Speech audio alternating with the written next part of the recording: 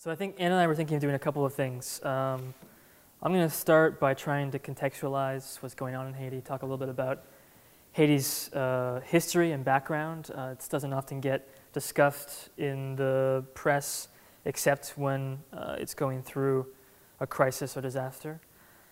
So there's a lot to know about Haiti.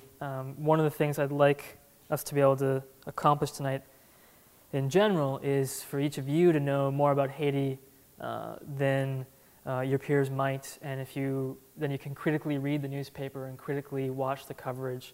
There's often a lot of things said about Haiti as a country that aren't always true or might be based on sort of myth or prejudice, all kinds of things that you can hopefully start to critique and think about when you watch the news and the coverage of this event as it unfolds. I also want to talk a little bit about why this earthquake is so devastating in Haiti. An earthquake of 7.0 magnitude would be devastating anywhere, but it's become especially devastating because of the kind of place that it hit and the kind of conditions that were there before the quake. So I'll say a little bit about that. And then at some point, Anna and I are going to show you a very short video that'll tell you a little bit about a group called Partners in Health, which is one of many groups on the ground working very hard to respond to this crisis. And Anna will say a little bit more about Partners in Health and what they do. And then we can do a couple of things at the end, some questions and answers, have a conversation. But I'd like that to focus in particular on how to think ahead going from this event. What can we all do right now in the short term? What can we do in the medium term? What can we do in the long term? What is the challenges and possibilities of the relief effort now? And what are the possibilities for rebuilding and setting the stage for what I would call a durable future in Haiti. So we'll come to that in a moment. Let me just say a few things to put the earthquake in context. In the realm of what's called disaster studies, there is such a field. There's a field that studies everything, and disasters part of that. We tend to make a distinction, and I think it's an important analytic distinction to make, between natural hazards, something like an earthquake or a hurricane, and social disasters. Because natural hazards in and of themselves can have all kinds of consequences, some very minor, some very extensive. And it's a particular articulation or nexus of a natural hazard with social conditions that makes what we would normally call in everyday speech a disaster. Now, as I said a moment ago, the earthquake that hit Port-au-Prince and the surrounding area was a 7.0 magnitude earthquake. It's actually a very powerful earthquake, and it would have done damage just about anywhere that it hit. It was also an incredibly shallow earthquake, which means it's very close to the surface of the ground, which means more surface damage than it would be if it was very, very deep under the ground. It hit a city and a surrounding area with about 3 million people living in it, a very densely populated urban area.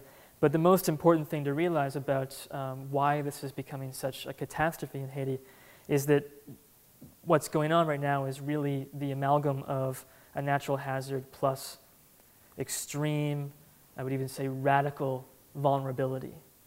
The social context in Haiti is mired by extreme, deep poverty, by completely unplanned, unregulated city on mountain slopes, shoddy construction, no building code, very little infrastructure. All these things have combined to make this particular catastrophe as extreme as it's been. And you may have seen this in the news already, but one of the things that's also making it extra difficult to deal with in terms of relief and response is that because it hit the capital city and because of the role that Port-au-Prince plays in Haiti as a capital city, it has hit the seat of government. It's taken out just about every government building is completely gone in Haiti, along with a good chunk of, or at least some of the government. It's taken out the police stations. Half the police force is dead or severely injured. It's taken out the port, which significantly hampers the ability to get aid in. It's damaged the airport, although that's functional. It's damaged roads, completely taken out the communication infrastructure, what little was there. It's taken out to the power structure, so there's very little electricity for hospitals. It's taken out most of the hospitals and the schools and any other large structure that could turn into a proxy hospital, like a hotel. All of these have been totally or near totally destroyed.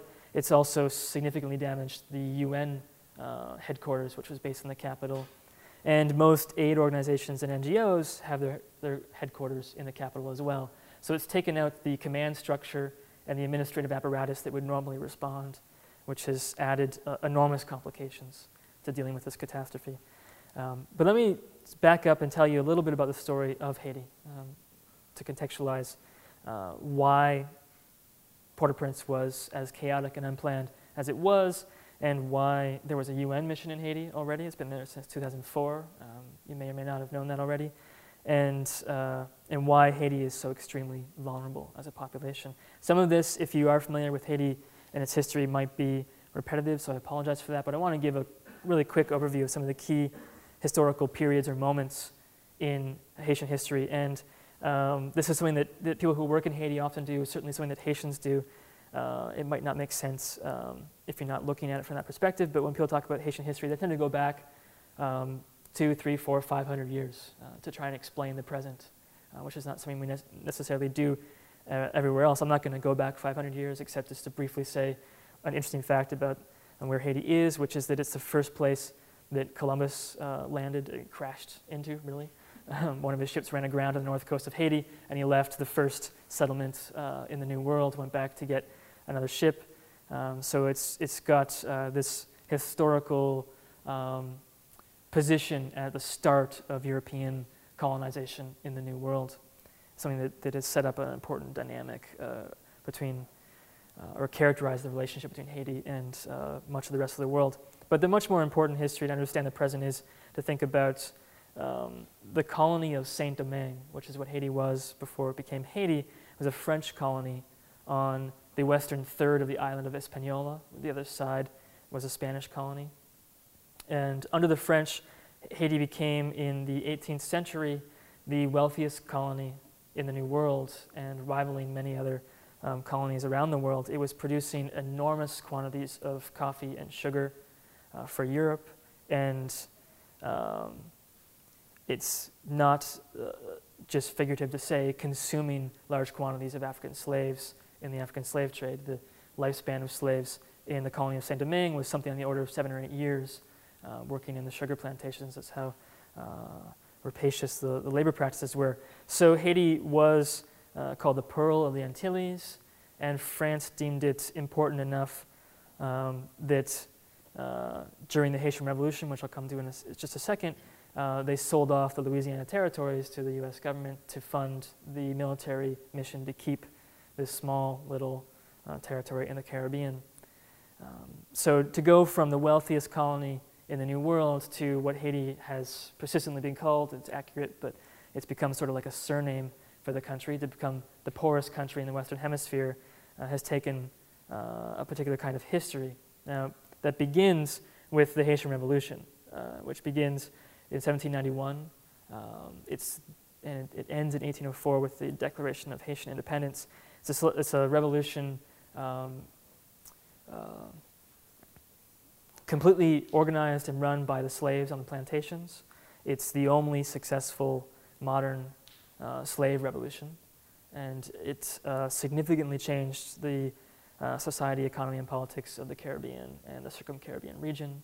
People were very concerned that the revolution might spread. Slavery was an important institution throughout the Caribbean and throughout much of America as well.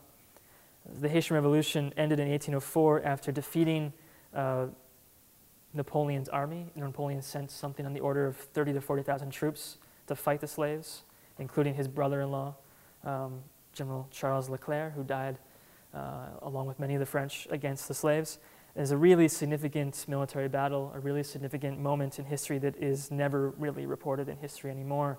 The Haitian Revolution follows in a line of the American and French revolutions in what many historians call the Age of Revolution, but it's seldom noted. It's in fact, there's a book by a British historian named Eric Hobsbawm called The Age of Revolutions, and Haiti is a footnote in it.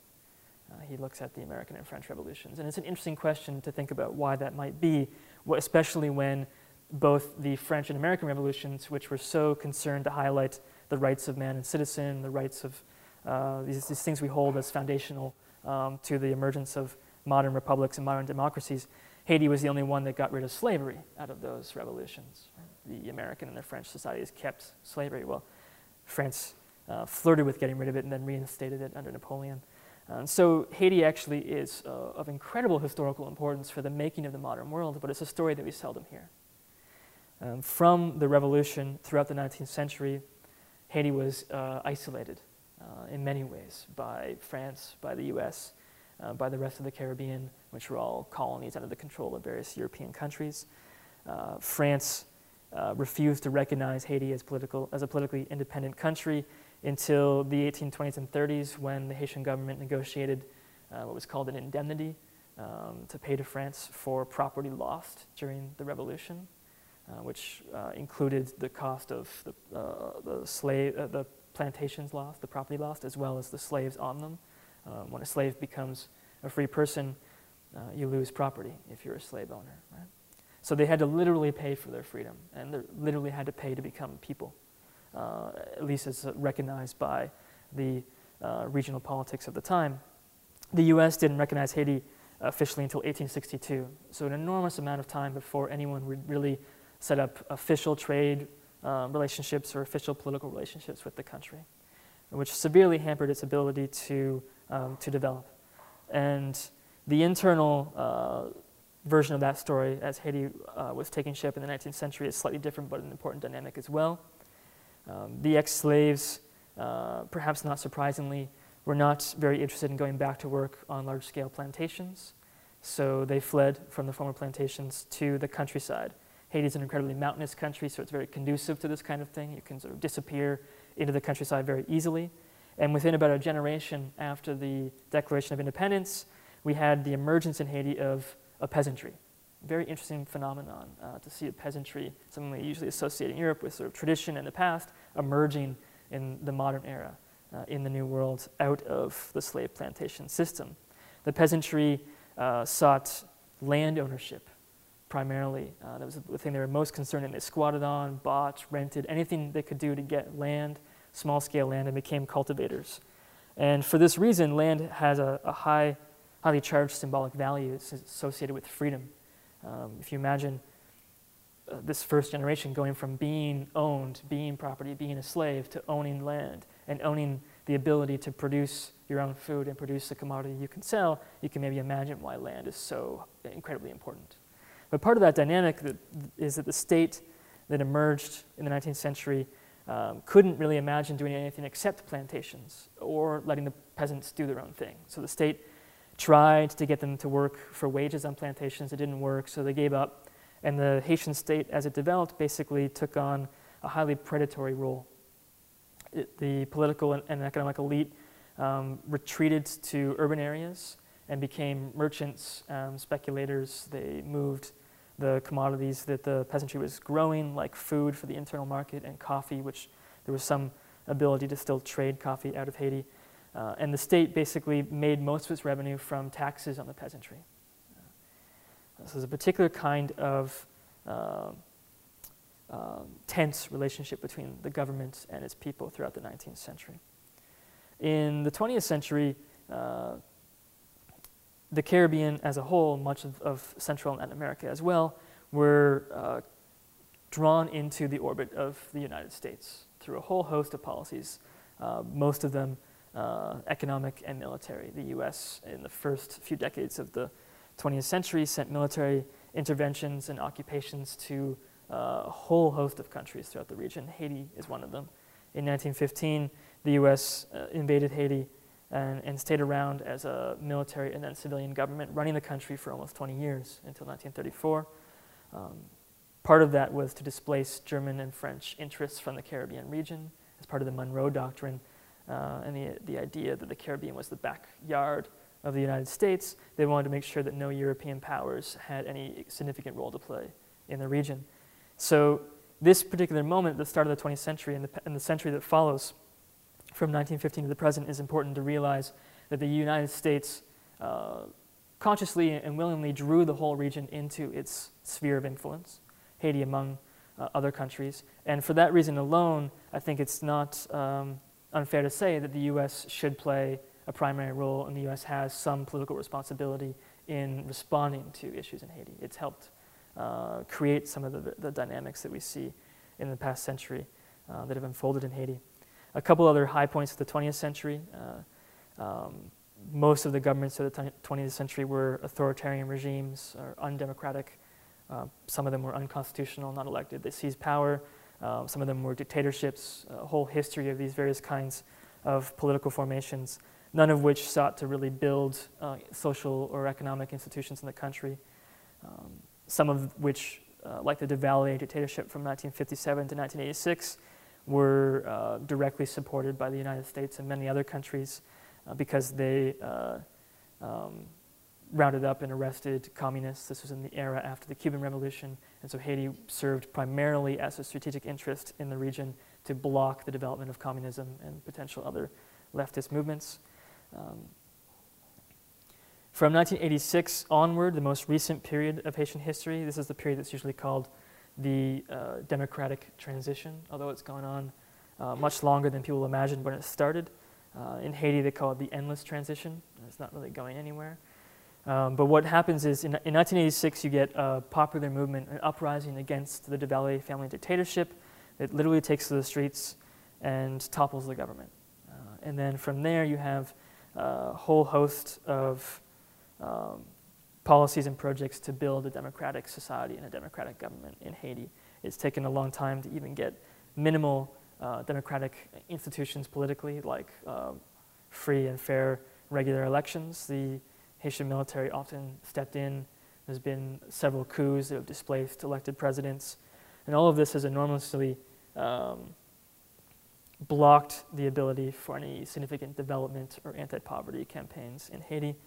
Alongside all of this story, this political instability, political problems, has been another one, which is that the peasantry, the vast majority of the population, has seen the agricultural sector, which they're involved in, decline significantly through population pressure, degraded land, massive deforestation. The country's about 99% deforested, massive soil erosion. So the peasantry has become, is unable to support itself. And by and large, most peasant families are now supported by remittances sent back by members of their family who work as migrant labor in the US or in Guadeloupe or the Dominican Republic or elsewhere. There's about $1 billion a year sent back as remittances directly to families in Haiti to keep the illusion that there is some sort of peasantry still living in the countryside. The state has been unable to do what it normally did, which is extract revenue through surplus, through taxation from the peasantry, so the state's revenues decline. The state's become incredibly aid dependent for that reason as well. And there's been development projects in Haiti for well over 60 years of various kinds from the United States through programs like USAID, through the UN, through a whole host of grassroots aid organizations and non-governmental organizations. And all of these have, if we really take seriously and evaluate the success of the development projects in Haiti, which has had basically every variant of development policy you can imagine, we're left with just another kind of staggering image or staggering statistic, which is that Haiti remains the poorest country in the Western Hemisphere despite billions and billions of aid dollars going into the country, despite billions of projects going into the country, despite the fact that Haiti has by far the largest number of non-governmental organizations in the country than any other country in the world. Now, Haiti is an incredibly small place, and there's something on the order of 10,000 non-governmental organizations working in Haiti. At least, I mean, they're not registered. And so we do have to question, what does this mean, and how has this somehow failed to produce a stable, democratic, developing country? That's a much bigger question to kind of answer, but I think some of these historical factors point to, at the very least, the need to rethink how we do development in Haiti. My suggestion of why these have failed would be that it's sort of a very nutshell version of this, and you can find a longer discussion of this on the Center for International Studies website, which has a long article on Haiti with an interview with me and a number of other people, as well as a short piece that I wrote that fleshes out more of this historical background. So if you go to the CIS website and then follow the links to the Program on Global Environment, you'll see a lot of links as well to news stories about the earthquake, a lot of good information you can find there. But one of the things I think that has contributed most to the continuing persistent poverty of Haiti has been the fact that the development project, especially of NGOs, has sought very, very small-scale projects with no organizational frame and no comprehensive plan. And on the flip side of that, international groups, the international community, has sought short-term interventions to deal with particular emergencies or crises, like rebuilding after a hurricane, for example, or intervening with a military mission after a political coup. None of these have ever imagined a national comprehensive development plan in the country. And the state hasn't ever done that as either. And I mean, it should be the institution that plans that kind of thing. It hasn't done it before the democratic movement, before the 80s, because it wasn't the kind of state that thought it should develop the country. It was a predatory state feeding off the people. But now that we've had this long, problematic, but important democratic transition, we do have the possibility of the Haitian state taking on this role. Now the problem is the state has been notoriously weak and has lacked what we call has lacked the capacity, the institutional capacity to do much, if anything. It's again aid dependent. It doesn't have much in the way of funding. It doesn't have the institutional basis to even run basic services in Port-au-Prince, let alone the countryside. And the state's weakness has actually been exacerbated by the development approach, by the fact that NGOs and the international community seek continuously to bypass the state in how they deliver aid, which means the state never takes on the institutional role of managing aid and building hospitals, building schools that are administered by the state, and the state takes on the role for helping shape the policy and shaping service provision. So I think that what I would say, at least, of what has been one of the most problematic issues in Haiti has been the weak state, the lack of capacity on the part of the state to govern, to provide needed and services. And I think that while it's absolutely devastating that the capital city and the state institutions have been destroyed by the earthquake, we at least now see the direct need to have a bold, ambitious, comprehensive plan to rebuild the state and to rebuild social institutions on a national scale. If nothing else, this catastrophe shows exactly how much that project is needed in Haiti. So I think I'll end there. That's a lot of rather depressing background story to a absolutely depressing situation that's happening in Haiti right now. But maybe we'll switch to the video, and then we can come back and talk about what kinds of concrete things might be done, what kinds of concrete things have been done that might provide models for actual solutions to the problems we see in Haiti, which I should mention right now, I actually think, again, despite the enormous catastrophe of the earthquake in Haiti right now, I think we are at a moment of great potential for actually forcing the world to pay attention long enough to help rebuild Haiti in a meaningful way. So is it this thing? Yeah. So this is a 8 or 9 minute segment from 60 Minutes. Sorry? Maybe 12 minutes. Whatever the fraction of the watch and before the commercial breaks is. It's a bit from 60 Minutes where they interview some people from this group, Partners in Health, which we'll tell you a little bit more about afterwards, but it'll also show you a little bit about Haiti. Partners in Health is mainly based outside of Port-au-Prince, so you'll see some of that as well in the video. Tonight, CBS News correspondent Byron Pitts on assignment for 60 Minutes. The great innovators of our time are said to be the titans of technology, the inventors of the microchip, the founders of Microsoft, the guys behind Google. But far from Silicon Valley, another great thinker and innovator is changing the world with far less fanfare. He's Dr. Paul Farmer. More than 20 years ago, he and a few other great minds created a charity called Partners in Health. In the years since, they've revolutionized the delivery of healthcare worldwide, saving millions of lives in places where no one thought there was any reason for hope. The idea that because you're born in Haiti, you could die having a child. The idea that because you're born in, Malawi, your children may go to bed hungry. We want to take some of the chance out of that. Dr. Farmer invited us to Central Haiti, where he discovered his life's work 25 years ago. That meant a 3-hour, jaw-clenching, teeth-rattling ride on an unpaved road from the capital city to the hospital. Why do they call this a highway? You got me. You got me, buddy. It's the principal artery through Central Haiti. If the ride doesn't break your back, what you see when you arrive will break your heart. The squatter settlement of Kanj is one of the poorest parts of the poorest country in the Western Hemisphere. Bonjour, messieurs, dames. The desperate need Paul Farmer saw here as a young man inspired him and 4 friends to create Partners in Health. They raised money and built what's become the largest hospital in Central Haiti. How many lives do you think Partners in Health has saved? In medicine, we say TNTC, too numerous to count. Too numerous to count. What began as a small, understaffed, ill-equipped clinic in 1985 today has 100 inpatient beds, an array of specialists, and 3 operating rooms. They have nearly 2 million patient visits a year.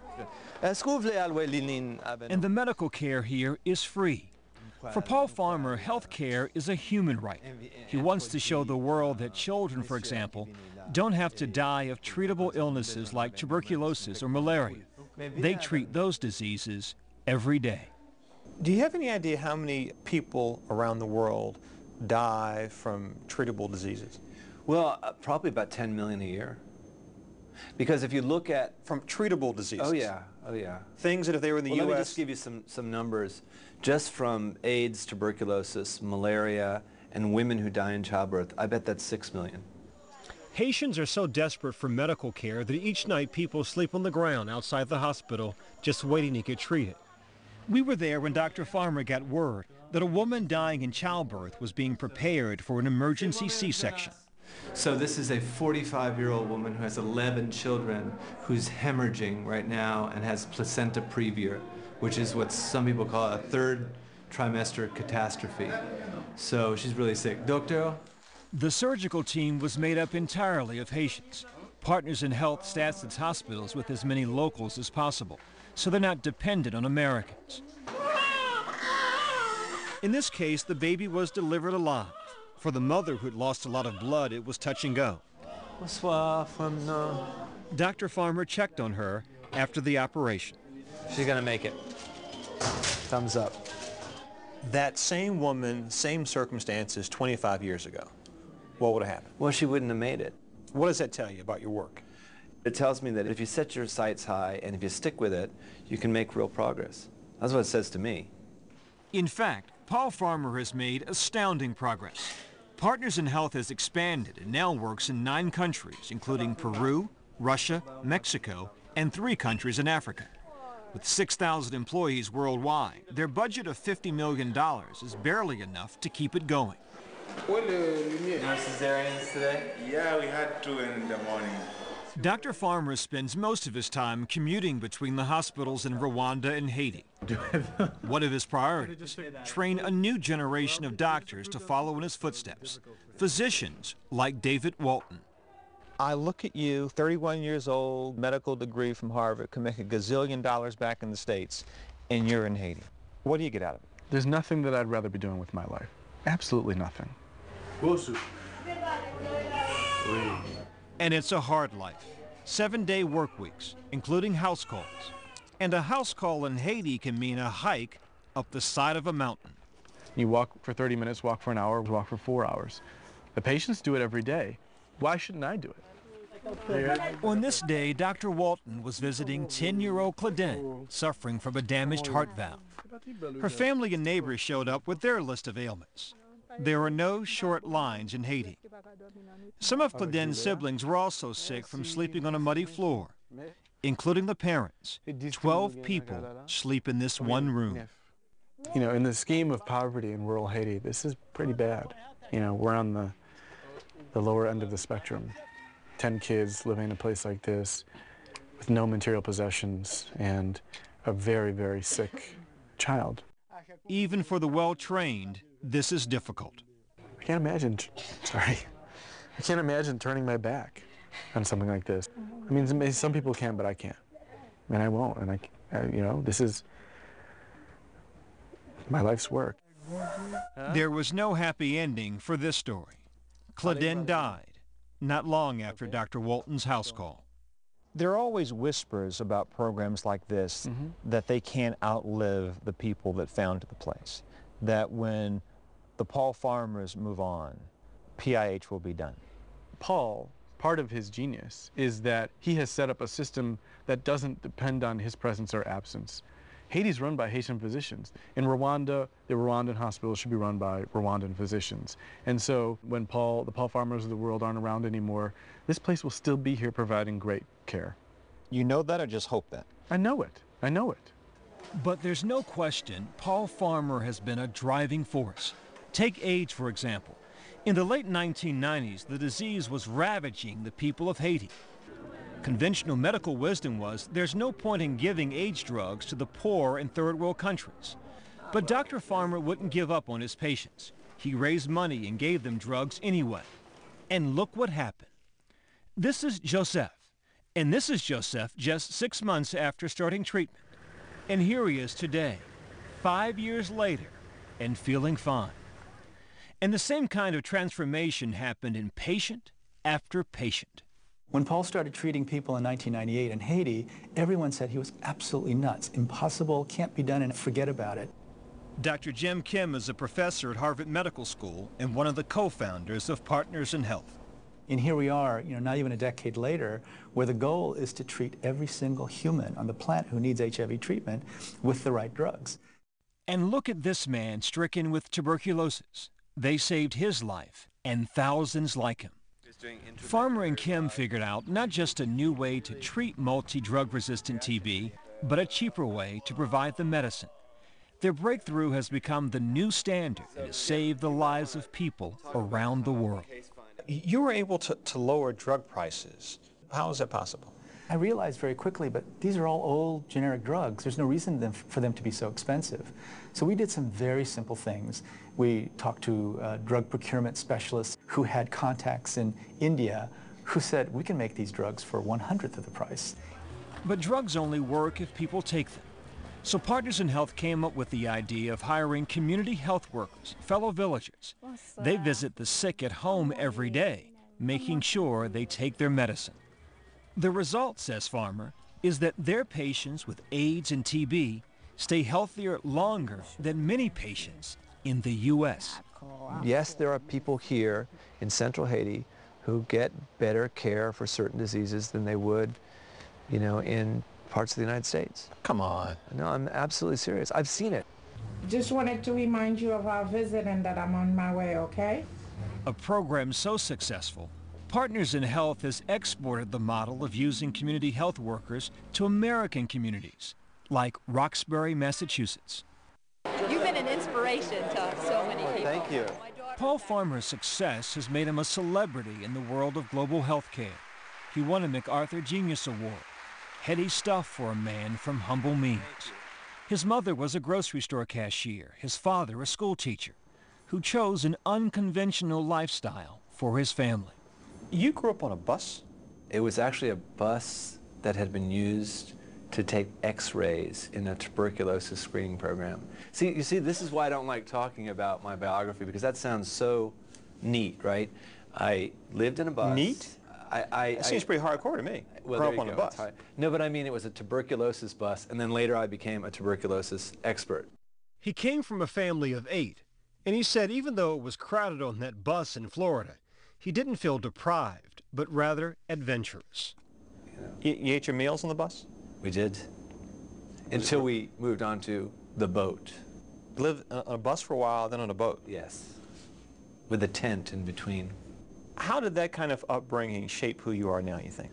Well, when you grow up in those conditions, surrounded by affection, and but not having a lot of things, because you can't put a lot of things for 8 people in 28 feet of space, then you get pretty resilient. He went from the bus to a scholarship at Duke University and then to Harvard Medical School, where he's on the faculty. He married a Haitian woman and they have 3 children. Though he travels the world, Paul Farmer insists Haiti is home. His services are free, but he still accepts gifts like the occasional rooster. Give me the laundry list of the kinds of gifts you've gotten over. Well, yesterday, I got 2 roosters. I got probably about 12.5 eggs. I got some milk. You got enough there for breakfast. Yeah, I do. Before we left Haiti, Dr. Farmer insisted we meet one last patient. This is Gillette Sano, 35-year-old cancer survivor. The chemotherapy worked. Her leukemia is in remission. It's awfully good news for her. So she looks a million times better. Wendy, and this was the one place the normally in-control, even-keeled Paul Farmer revealed sometimes his work does get to him. It happened when he read Jolette's thank you letter. I want to take this time to show my gratitude to you. As for me, I'll read it to you later. This is hard for you sometimes. You know, it's a lot. I mean, everybody should have access to, medical care. And, it shouldn't be such a big deal. For the sick, the poor, the forgotten in Haiti, Paul Farmer is a big deal. Hey, mana. There's a Haitian expression some of his patients use when he's away.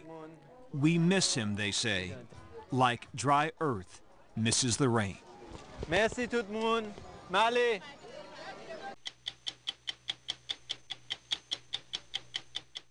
And it was aired in May of 2008, before the 4 hurricanes hit in September of 2008, and obviously before the crisis of what we're experiencing now.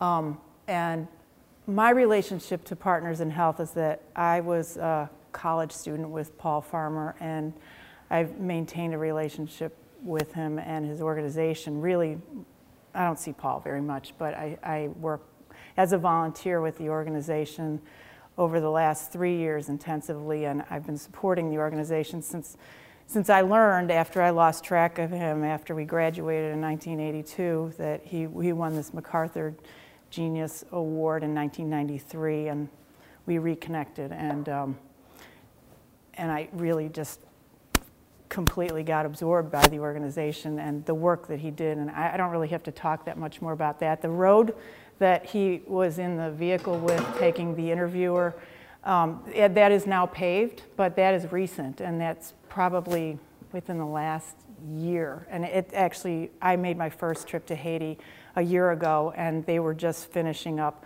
getting to part of the Central Plateau region, which is where Partners in Health works.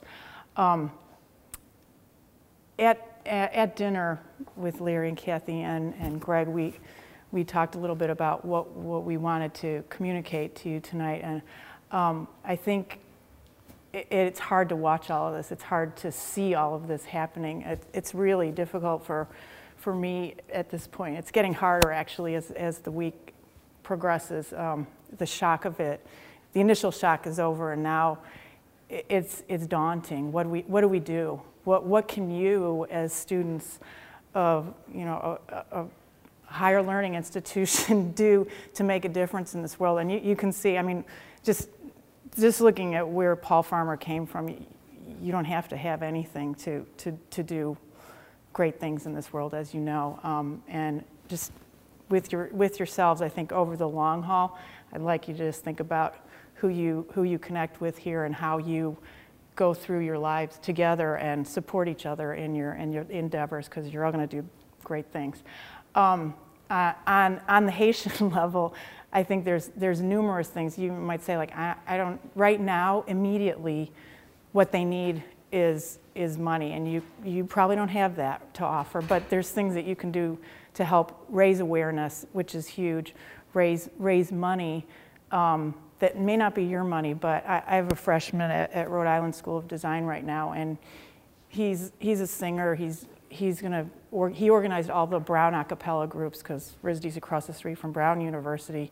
Jim Kim, who was also in this, he was a graduate of Brown, and they're huge supporters of Partners in Health. But you know, whoever you decide to help, you know, they're going to do a concert. They're going to.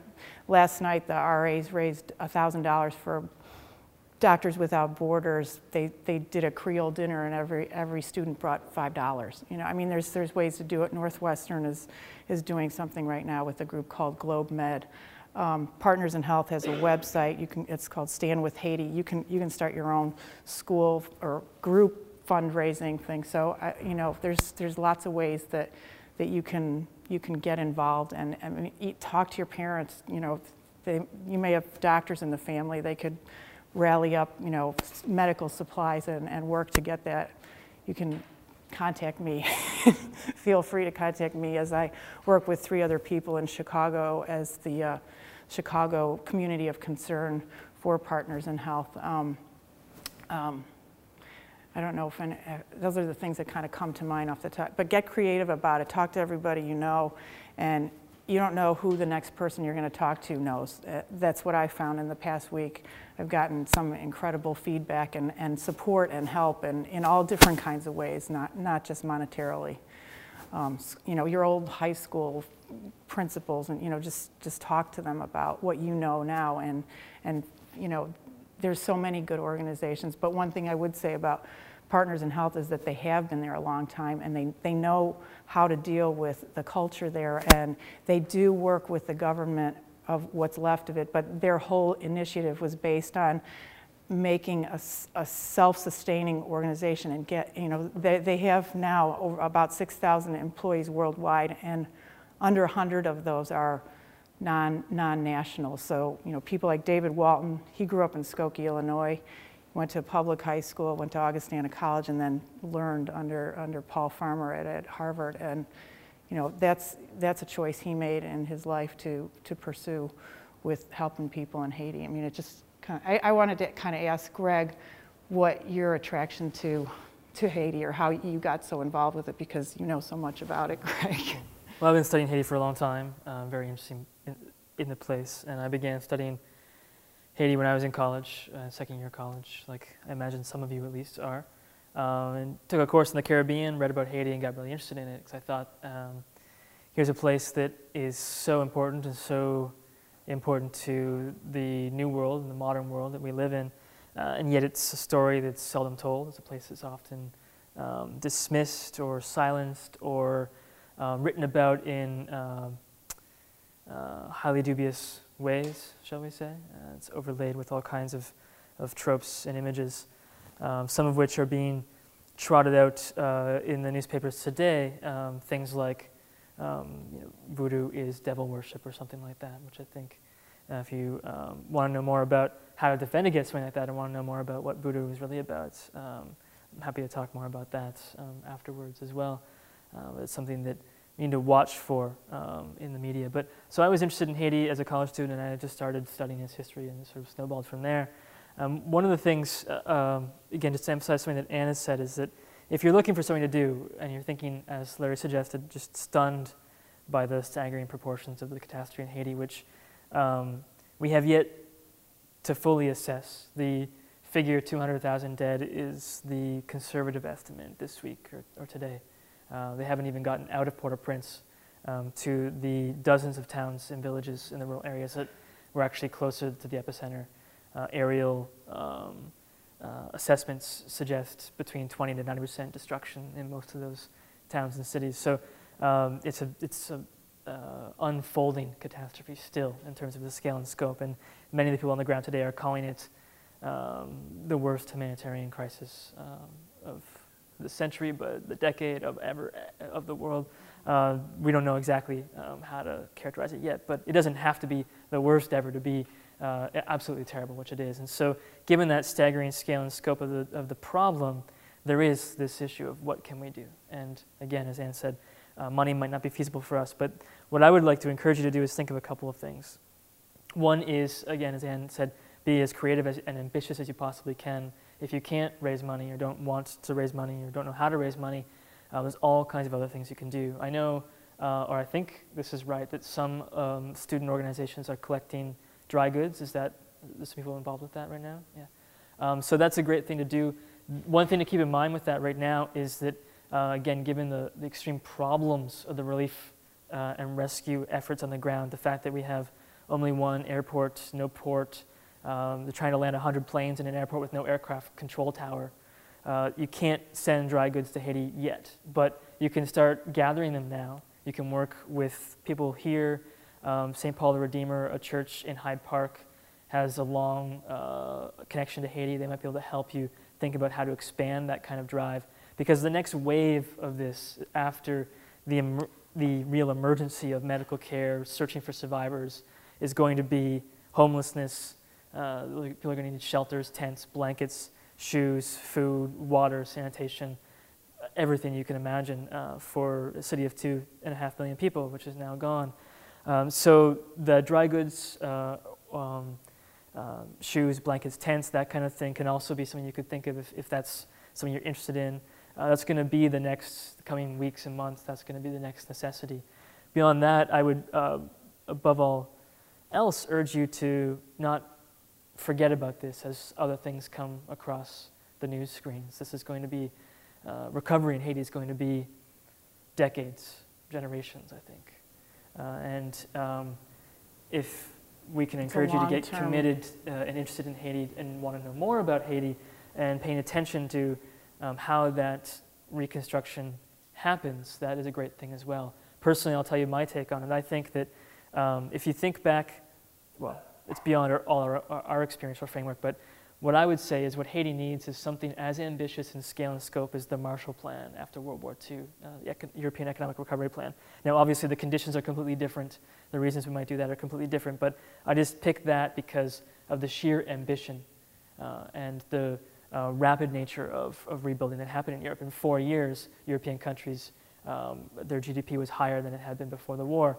Now, that's not something we usually think of when we think of intervening in third world countries. Certainly nothing like that has ever been done in Haiti. Usually interventions leave Haiti barely better, if better at all, compared to how it was before. Given the complete destruction of the capital city, the destruction of government institutions, the destruction of infrastructure, we have to rebuild the country from the ground up. And I keep saying we because I actually think it's a shared political responsibility, not just of the US, but of the international community. And I would say that if we rebuild Haiti to the state it was before the earthquake, if we rebuild Haiti as the poorest country in the Western Hemisphere, when we have this chance to rebuild a country largely from scratch, then in my mind, that's an absolute failure of our imagination. And I would say an indictment of even the promise and possibility of development that is ushered forth by a political system that is democratic, transparent, and liberal. So that's my personal take, and if you want to hear more about it, I'm happy to talk more about it after.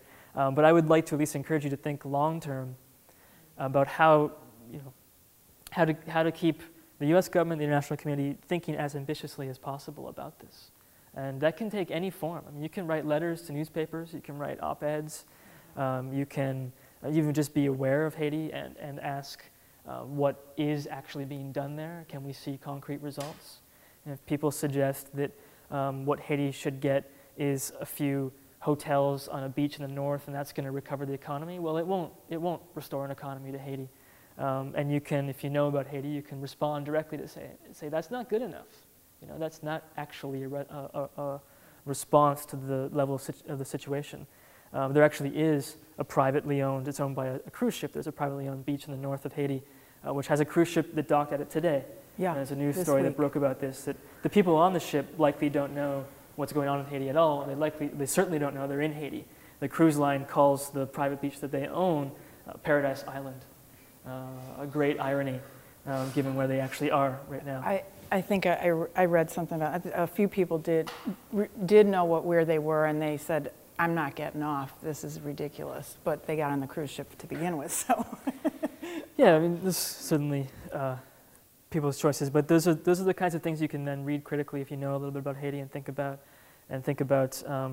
again, I would just encourage you to think as ambitiously as possible beyond what kinds of fundraising if that's what you want to do that can be done now? What other kinds of things can be done? One of the other things I think that you, as Chicago students and the age that you are, might also be able to do is just as a thought exercise, just imagine if you had the ear of political leaders right now, and we could think about rebuilding Haiti regardless of cost. We had the political will to do it. What would you do?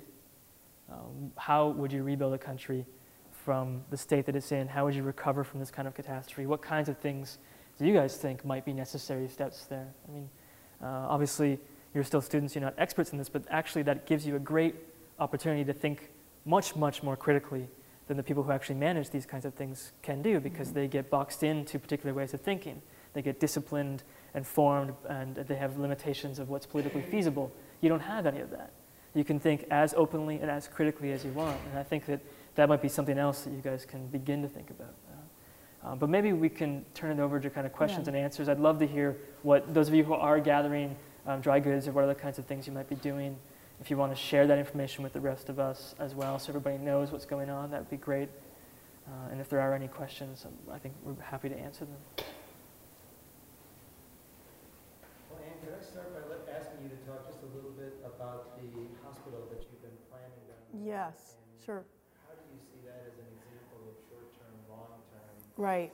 Kind of short-term, long-term, Greg was Well, suggesting. coincidentally, on Tuesday, I was in Boston with David Walton and a man who's donating an incredible amount of his time, resources, and money, who was a former owner of a large New England general contracting company called Shawmut Construction. And I literally went to Boston for 4 hours to sit and work on the planning, and we've been kind of replanning this hospital in a town called Mirebalais, which is at the portal into the Central Plateau area, which is where Partners in Health works. There's 10 hospitals there right now, and it was not their intention a year ago to do another hospital, but there was an incredible need, and they were asked by the Ministry of Health of Haiti to help them in the planning of this, and of course they became the planning part of that, and but they have to work with the Ministry of Health because there are certain guidelines that the Ministry of Health has, and they kind of work back and forth to update their requirements, their standards, and so it's a very cooperative kind of way of working in the country where there aren't huge amounts of standards or they may be antiquated, which is the case in a lot of the stuff with the Ministry of Health. So we actually started my firm, a small architecture firm of 5 people in Chicago. It was something that I said I was interested in, and Paul, who's an incredibly funny and open person, as you can see, said, come on down to Haiti and build. He literally said, come on down to Haiti and build some shit, Ann. And I said, all right. And the standards, totally different there, but we got to a point where there was one piece of property that was designated for the hospital. It turned out that once we started planning it, it really wasn't sufficient in terms of size for what they wanted to do. So right down the street, they found another piece of property, which is now 10 acres as opposed to the 1.5 acres that we started with. And it will include an outpatient clinic, a community health service clinic, which will be mostly serving people who come with malnutrition issues, and there'll be a food depot where they actually hand out nutrition. It's like a peanut butter with extra nutrients in it. What they're developing is called Nurimamba. A women's health clinic with full labor and delivery rooms and postpartum ward, and a lying-in center where women can't get to a hospital in time a lot of the times to have their babies. So they come ahead of time. They can stay for a week, 3, 4, 5 weeks if they have complications and stay in this lying-in center. A surgery clinic, a TB isolation ward, and then a full women's, men's, and children's ward, and ICU, and there'll be a morgue I mean, it's a whole complex now, which is not what it started out to be, but you know, as we developed and talked and continued to design, there was this need for all of this. So, you know, people ask me, have you ever designed a hospital before? No, a hospital, University of Chicago Hospital is a totally different deal. But now, you know, now we have a new standard, and we've gotten to the point where the hospital is almost completely planned, but we haven't engineered it yet, which is a good thing because we're going to have to think about it from the whole aspect of seismic engineering now, which I can guarantee you there's not one building in Haiti that was thought of that way. I heard an interview on NPR the other morning with a structural engineer who was studying up and getting his PhD up in New York somewhere, and he said that when he was in engineering school in Haiti, he was taught that the only building that would remain standing, because they talk about these things in engineering school, was the presidential palace. Okay, that wasn't so true. Just to add on that, in Port-au-Prince especially, it's not even a lack of enforcement of housing or building codes, but a lack of code for housing at all anymore in Port-au-Prince. Plus, most of the houses are actually hand-built by the people who live in them. Right. I think there actually is some semblance of a building code, but there's absolutely no enforcement right now. No one would know it. Right. Again, probably outdated. So this is something, you know, we're volunteering our design services. I'm not taking or asking for any money from anybody. I haven't solicited any money even from a donor to say, can you pay for my services? This is what we chose to do. And the day after the earthquake, we sat in the office and went, I don't know, you know, obviously it's a little bit off, but I think there's a greater need for this now. And I would also venture to guess that there probably are no other hospitals in the planning stage for Haiti right now. So while this is, and David Walton, who's been instrumental in the planning phase with our firm, has said, you know, we want this to be a better standard, the best standard that they have in Haiti so far. And so all of that stuff that, you know, inventory of program that I just told you, it is better. I went there a year ago for 4 days and saw what was available, and it's not enough, you know, and so, you know, they said, we want it better. This is an opportunity to make a new standard for the people of Haiti. And now, because it is not in Port-au-Prince, I think it's going to have to go sooner. It's only 37 miles to the north of Port-au-Prince, and it's going to be something that's hugely needed right now. I mean, it was hugely needed before, but now it's 1,000-fold needed, and the sooner we can get this moving on after we, you know, do the crisis management, the better, and obviously we'll enlist the correct people. And I don't know, I mean, I think probably the next thing I'll be doing is working on a building code. Right, yeah, well, that's going to be a next thing. And actually, one of the things I'm a big fan of Partners in Health as well, and many of you have no doubt heard of Doctors Without Borders. I don't know if you know that there's, you know, blank without borders, just about as many things as you can imagine. There's Except for Architects Without Borders. Really? No Architects Okay. Without Borders. So that's a good starting point. But there's, you know, there's Clowns Without Borders, Engineers Without Borders, and the Without Borders is an interesting kind of concept that can then be exported to all different kinds of domains and professions. But one of the things that's at the core of it, and this is certainly the origin point of Doctors Without Borders, is that they're at root a humanitarian form of intervention. They go into a crisis, they don't care about the border, which means they don't care about the government asking them to come in. They go in, they help people stay alive, and then they leave. And it's an absolutely crucial service, especially in times of crisis. But it doesn't leave behind anything, right? Now, this is part of the relief and rescue phase. Doctors Without Borders is doing a great job. They're having trouble landing their airplane today. But it's had to circle and land 3 times before we can get to Haiti. But what I wonder is whether we can take, without even having to ask Partners in Health as an institution to do this, just take the idea of partnership out of that and say, can this be a model for how to think about it? Can there be partners for a building code, partners for architecture, partners for engineering? The word Partners in Health uses as accompaniment, and they, you know, talked about the people, the community health workers, and can take that to every level up from there, like Greg is talking about, partners in building, partners in planning, partners in medical services, you know, and it's an endless, and the partnership, I think, is the key word. You know, we can go in there and do what we need to do now and in the next 6 months and then go away and forget about it. It's not going to make a difference. It's an hour plane ride from Miami to get to Port-au-Prince. It's really unacceptable that it's been like this for this long, and I don't think very many people in this country really paid attention to it. I mean, I know that. You can take a boat from Florida to Haiti. Many Haitians migrate by boat. Yeah. But I think that's the thing that, you know, I go back to something I said at the start, that with this idea of 10,000 or more NGOs in Haiti.